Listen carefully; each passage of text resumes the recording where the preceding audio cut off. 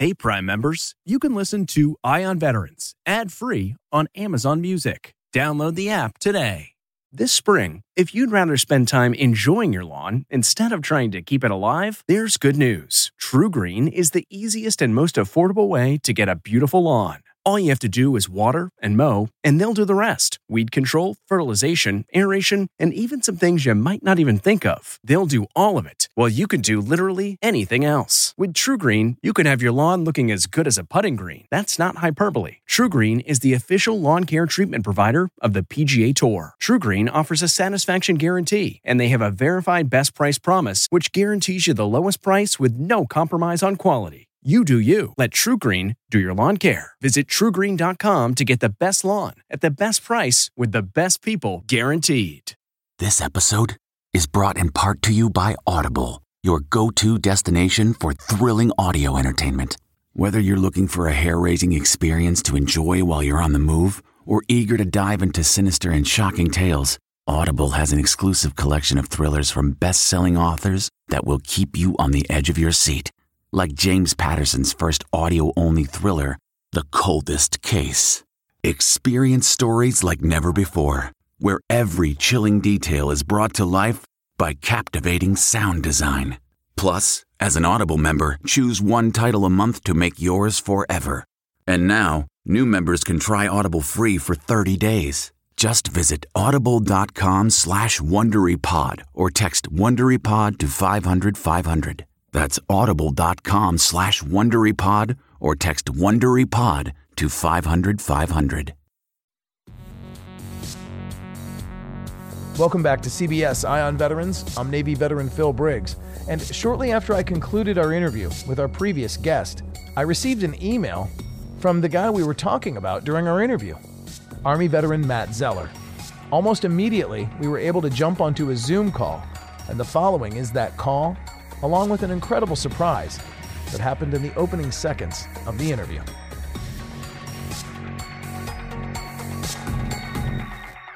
This guy was in the scrum in Kabul 4 days ago. This is Nazar. Kristen, come here. Hello, sir.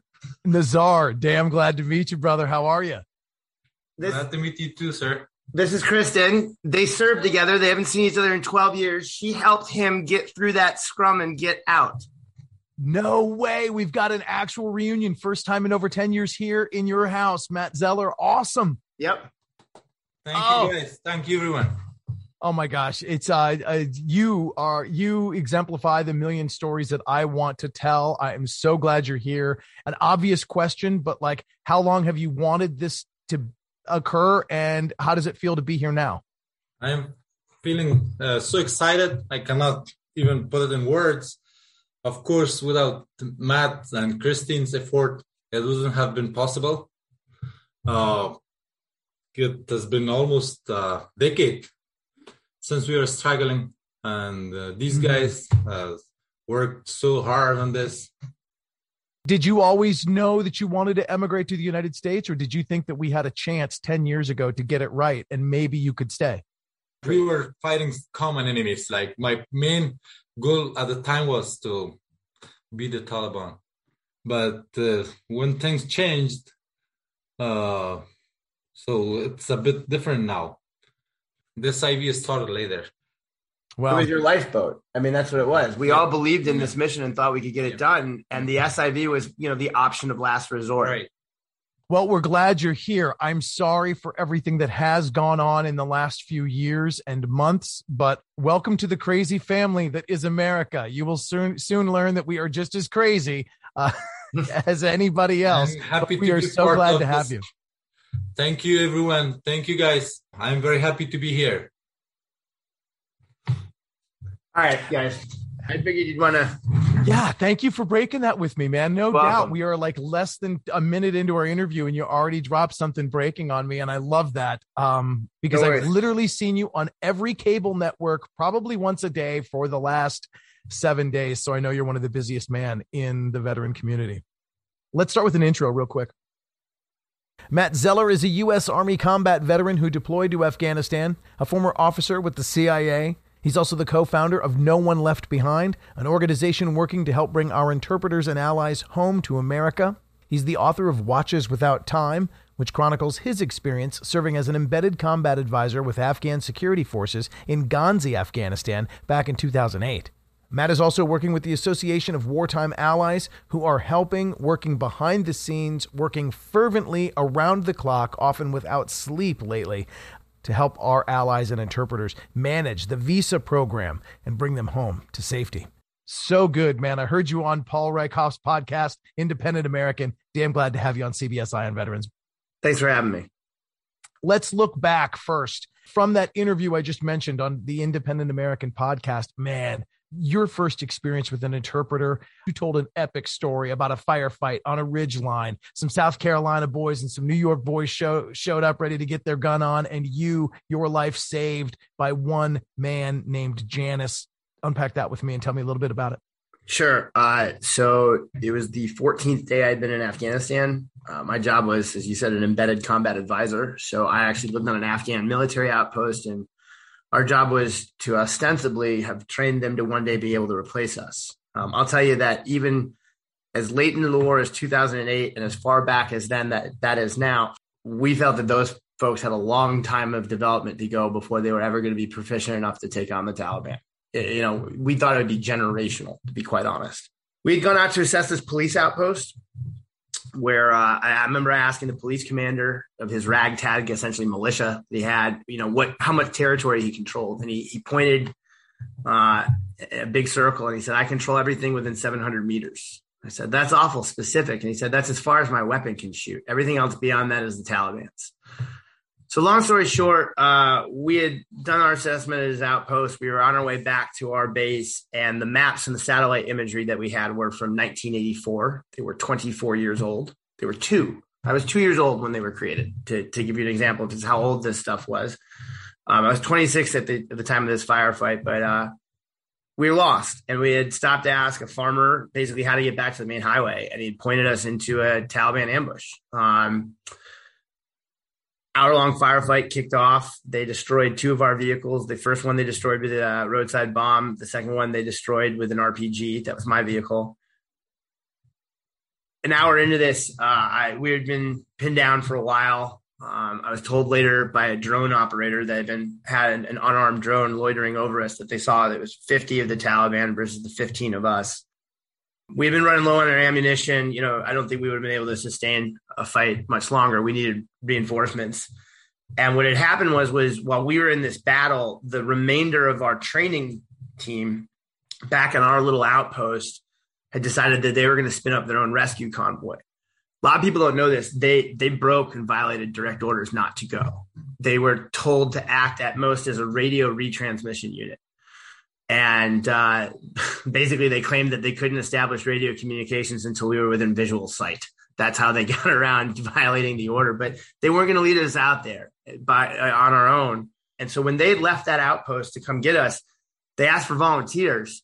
And an interpreter by the name of Janice stepped forward and said, I'll go. Went and grabbed his personal AK-47, his personal body armor that he had bought out of the bazaar that was this old Indian Army surplus stuff that wouldn't have done pretty much anything.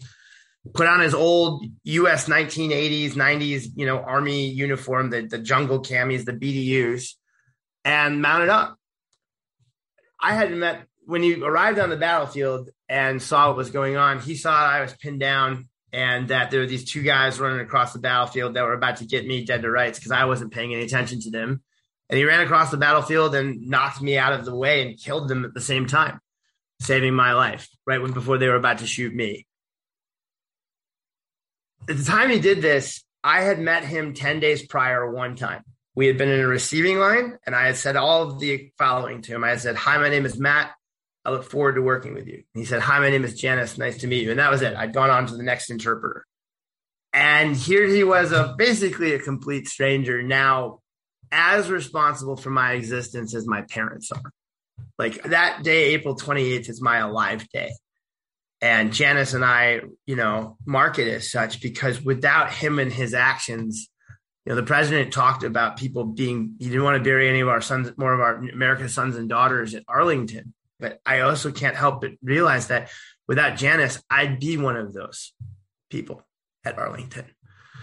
And that's what makes what's going on now so deeply personal, in Afghanistan, because the idea that, we're recording this just after it broke on CNN that the president is going to keep to the August 31st deadline, which is Taliban imposed, basically because of a matter of logistics and the sheer chaos at the airport, means there's no possible way we can actually truly take the Afghans with whom we could not have functioned without the last 20 years, the Afghans whom we made a fundamental promise to. We are going to betray. Thousands of people are going to die because of this betrayal. And I can't even begin to discuss the moral injury that's coming amongst veterans. Within our little, I shouldn't say little, our now global digital Dunkirk movement, I'm personally tracking at least 3 suicides. That's the thing that's terrifying me, is we already had an epidemic. I now fear that, what comes next is a surge. And that is a sentiment that was warned to me by countless Vietnam veterans with whom I spoke about this issue and this work going back years.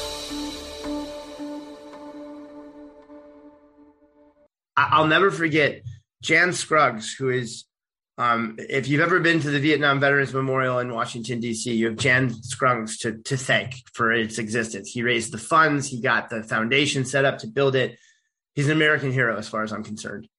And Jan had me over to his house in Annapolis, and I'll never forget, he walked me into his office, and he had a picture waiting on the desk. And it was of him, of a much younger man with his Vietnamese interpreter. And he pointed at that photo and said, I've spent the last half century wondering what in the hell happened to this guy.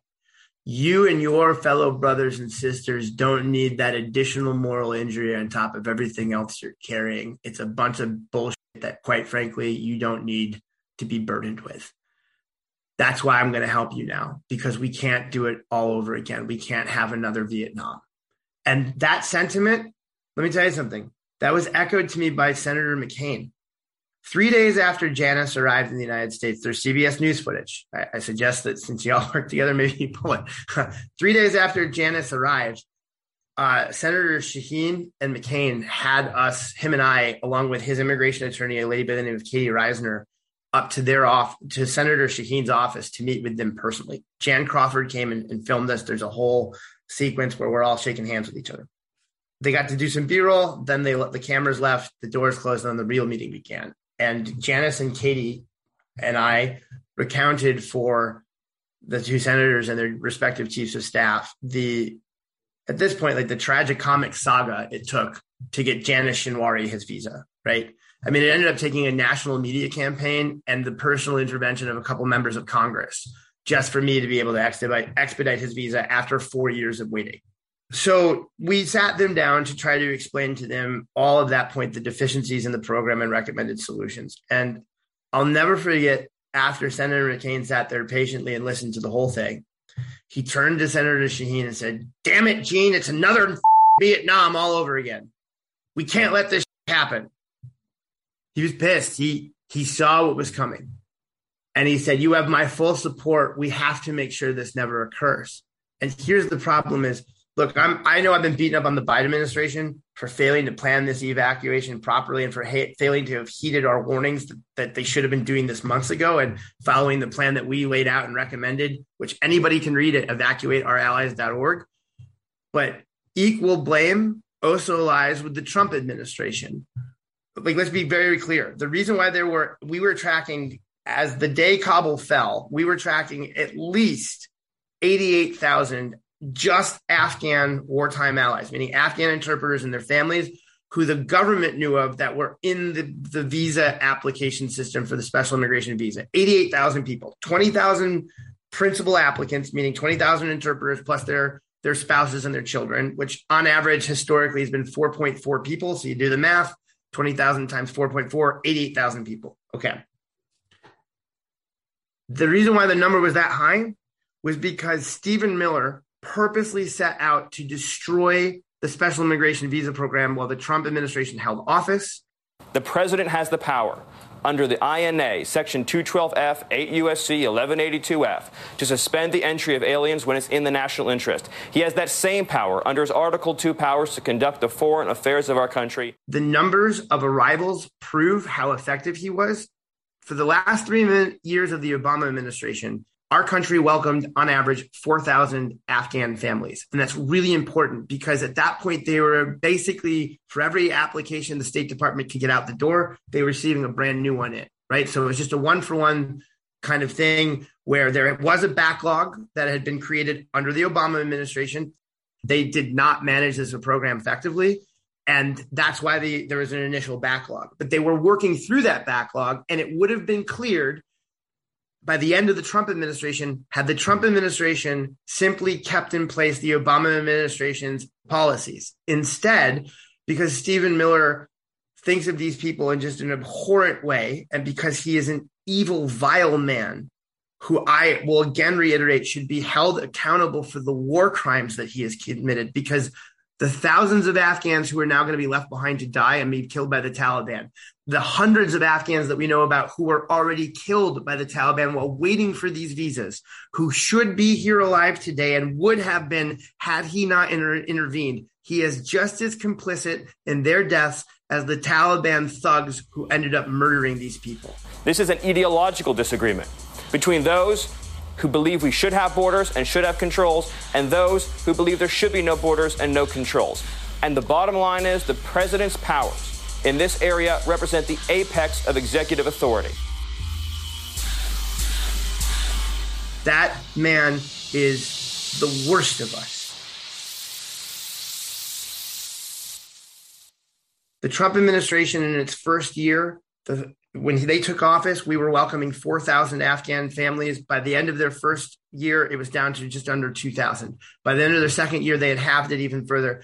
Their last 2 years, it was under a couple hundred families, maybe at most, when we could have been welcoming in thousands. And what happened? While we were welcoming no one because they had purposely shut down the program, more and more people kept applying. More and more people kept applying. And that backlog built and it built and it built.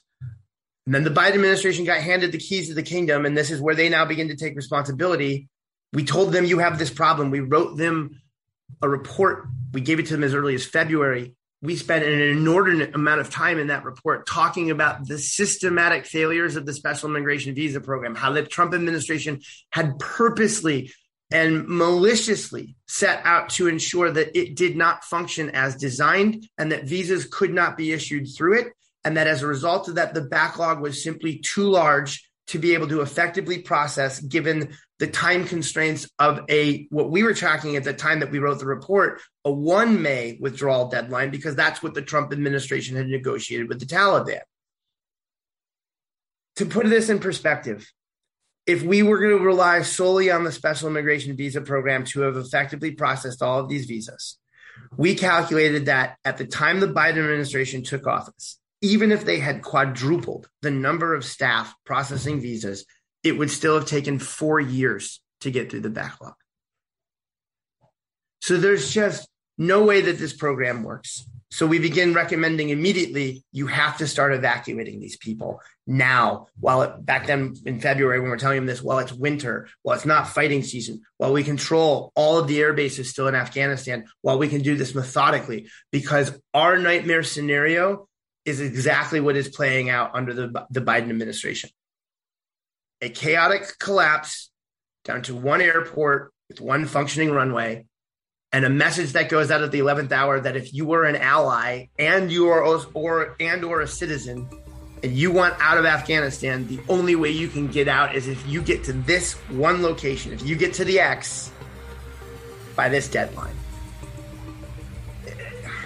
We tried to warn them, and no one listened.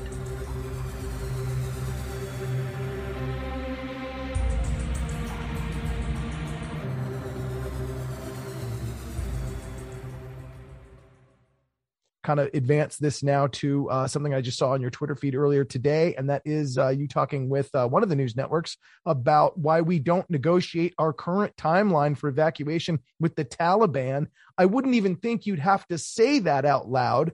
Don't negotiate with the Taliban and come at the rest of the world from a point of strength.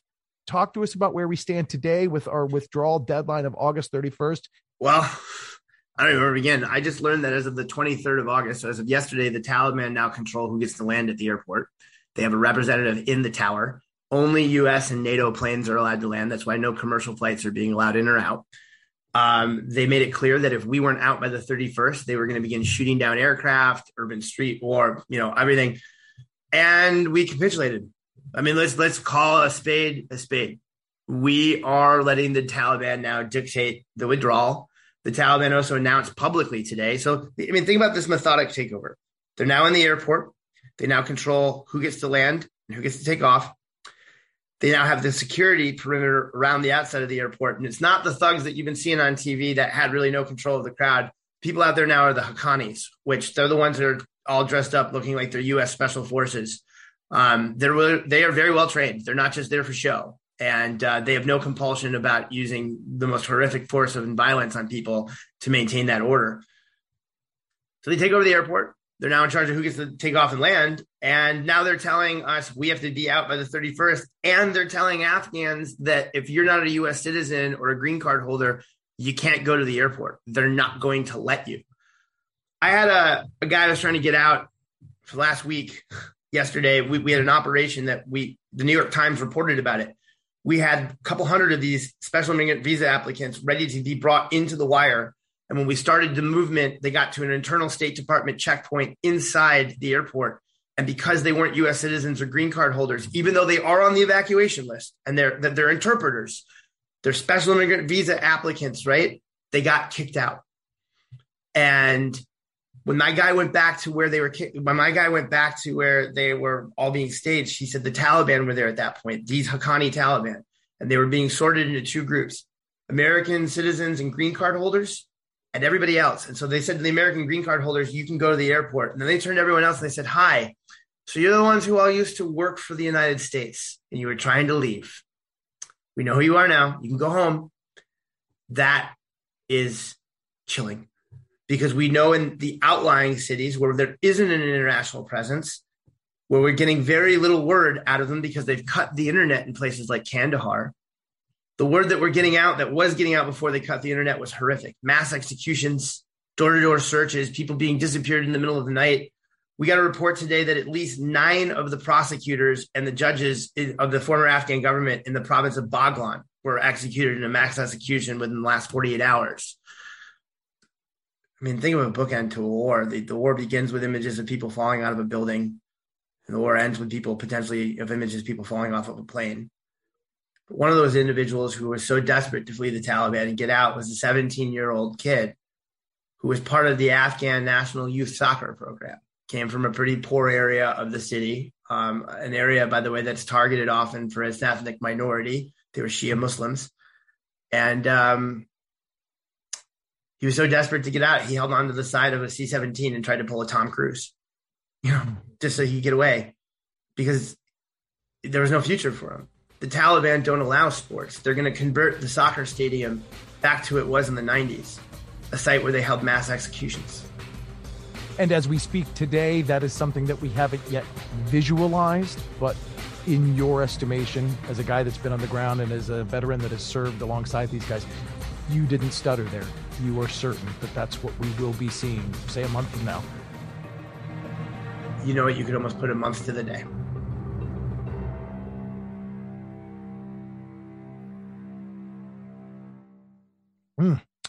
Well, let's now look forward. Let's talk about this hashtag Digital Dunkirk. What can I do? I've reached out to some faith-based groups that I think are doing the right thing, but can you help direct me to where I can direct resources? Okay, so there's a lot of people who want to help get people out of Afghanistan, and please continue to help us do that. But I think, let's be honest, if we're leaving by the 31st, the operation is now going to transition to something which is called a retrograde, which is us pulling out and pulling our own forces back. And we just surged, almost about 10,000 troops into the country that now need to be they themselves now to be taken out by, a week. We have 1 week to do it. That's going to take time. So I don't see a lot of our allies getting out anymore. So if the American people will really want to be of help, since it's clear that the president's mind can't be changed, the best thing that they can do is help welcome the people who are going to come our way. We're about to get some amazing new citizens. I promise you, if you open up your homes and your hearts to these people, they're going to enrich your lives in ways that you can't even begin to imagine.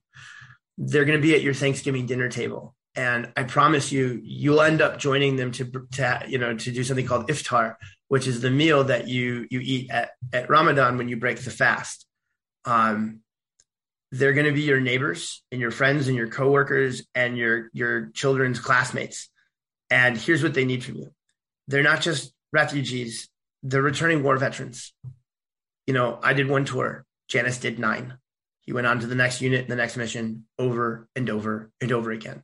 They have all of the life needs that a returning war veteran has. They've experienced all of that trauma. They're going to need to talk to other vets. That's the connection that they're going to crave, is vet to vet. That thing that only can tell by looking at somebody's eyes that they've been there and they've done that and they get it. They need that type of connection because it's healing and it's healthy and it's going to help them stabilize and transition.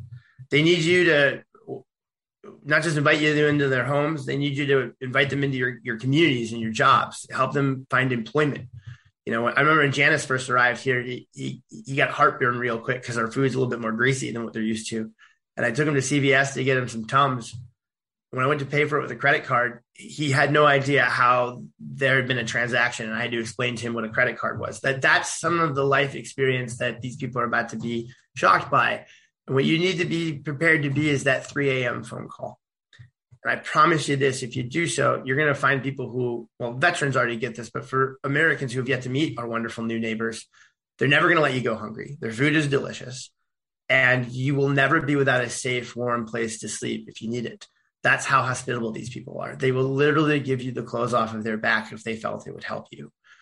And so the organizations trying to assist them are a combination of the following. There's Lutheran Immigration and Refugee Services, Catholic Charities, the International Rescue Committee, HIAS, which is a Jewish affiliated organization, Church World Services, No One Left Behind. These organizations actually help with the resettlement of these individuals. And let's be clear, they most of their budgets come from private funders. Some of them used to get government support, but when you think back to the Trump administration, they decimated that. They cut their budgets, they cut the government funding. And so in turn, many of these organizations, in fact, all of them had to cut staff. And I mean, really cut staff, close offices, shut down programs.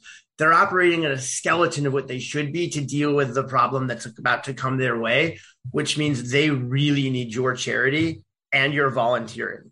They need you to show up with your dollars and with your hours. They need you to be these people's first friends. And they need you, if you have the ability to employ them or help them find employment, get that first job, because finding that first job is so critical to plugging in. We have a gig economy in this country. A lot of people find, that they can immediately plug into the labor force by doing some type of delivery service, be it Uber Eats or Amazon or, Instacart, right? What does that require? It requires a car. So if there are people out there who have used cars, that car you thought you might just donate for the tax write-off, or you might trade it in because you're going to get a couple of grand back. You know who really needs that car? It's one of these people, because it's going to immediately allow them to plug into the gig economy and start working. And let me tell you something. Every Afghan that I've known who've come here, and I know a lot of them now, I've met a ton of them in the 8 years that I've been working on this mission. They get here and they become some of the most entrepreneurial people within our communities. My favorite example is this guy named Ajmal. When he first arrived in the United States, he was basically homeless, nowhere to live, no one to take care of him, right? He's now one of the largest real estate agents in the greater DC area. All the Afghans who move here buy their homes through Fakiri Real Estate. And he actually employs several Afghans as fellow realtors. They're not job takers, they're job creators. They're the exact type of Americans that I would welcome into my own home. In fact, you saw earlier, I've got one of them staying here indefinitely until he finds his own place, right? That is how much our country now needs to step up. And that's what the Digital Dunkirk movement is going to be transitioning to. It began with the evacuation of these people. It's going to continue, by the way, in Afghanistan. Just because the government is pulling out doesn't mean that our veterans are. We have people on the ground right now. There is a what we call it Operation Dynamo 2. It's an actual Entebbe style privately funded flight, a series of flights into different cities inside of Afghanistan to pick people up and pull them out. Ongoing as you and I are speaking right now. All organized by veterans, trying to get this done on our own, because just because the American government has decided that it's done with these people doesn't mean that the American people are. And we're not going to stop until the commitment was simple. No one left behind, even if this takes years, because that was our commitment. And that's where we need the American people to now step up, is to that's the next phase of this operation, is Operation Welcome Home. From Digital Dunkirk to Operation Welcome Home. Man, you've said so much, and I can't thank you enough for highlighting what can happen next. And I can't help but think this all sounds like that Bible parable, that famous story of the Good Samaritan. That's where we are going to have to be. We are going to have to be the Good Samaritan. So many good things you put down, Matt. And hey, can we get together again next month, talk about more about Welcome Home, talk more about how to support those that are still willing to go into danger to help our allies get home? Absolutely. Absolutely. Very cool. Hit me with the website. Where can I find out more information? Where can I find out more on tracking?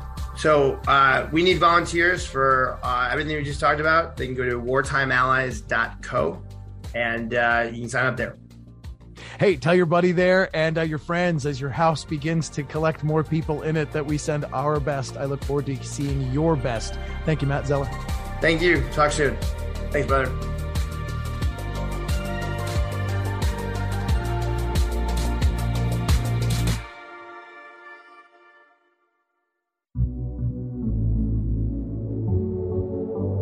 All right, so that does it for this week's show. Thank you for listening.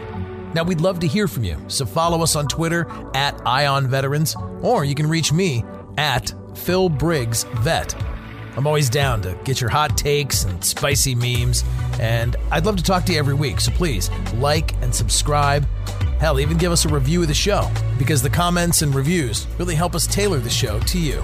Again, I'm Phil Briggs, Navy veteran and reporter with ConnectingVets.com in Washington, D.C., and I look forward to talking to you again on another episode of CBS Audio's Eye on Veterans.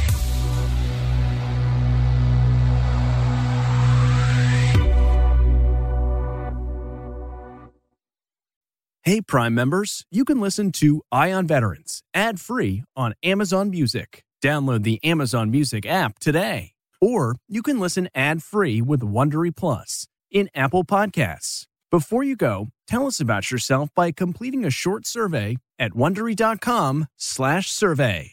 It was the biggest scandal in pop music. The stars of Milli Vanilli, the Grammy-winning multi-platinum R&B phenomenon, were exposed as frauds. But none of this was their idea. So whose idea was it? Enter German music producer Frank Farian. He saw the success of acts like Michael Jackson and Prince, and he wanted in, no matter the cost. So he devised the perfect pop heist. Two once-in-a-lifetime talents who were charismatic, full of sex appeal, and phenomenal dancers. The only problem? They couldn't sing. But Frank knew just how to fix that. Wondery's new podcast, Blame It on the Fame, dives into one of pop music's greatest controversies and takes a never-before-heard look at the exploitation of two young Black artists. Milli Vanilli set the world on fire, but when the truth came out, Rob and Fab were the only ones who got burned. Looking back now, it's hard not to wonder, why did everyone blame them and not the man pulling the strings? Follow Blame It on the Fame, Milli Vanilli, on the Wondery app or wherever you get your podcasts. You can binge all episodes of Blame It on the Fame early and ad-free right now by joining Wondery Plus.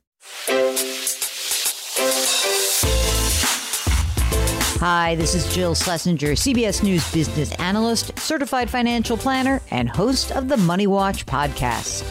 This is the show where your money is not scary and it's not boring. It is a show that's all about you. It's your questions that make it possible for me to provide unconventional and entertaining insights on your money and maybe more importantly, on your life. I'm going to be your financial coach, someone who brings common sense and an insider's perspective on how to manage your money and your emotions. And I promise we are going to have a little bit of fun along the way. Have a question from retirement to career changes to college funding? Just send us an email at askjill@jillonmoney.com. Follow Money Watch wherever you get your podcasts. You can listen ad-free on the Amazon Music or Wondery app.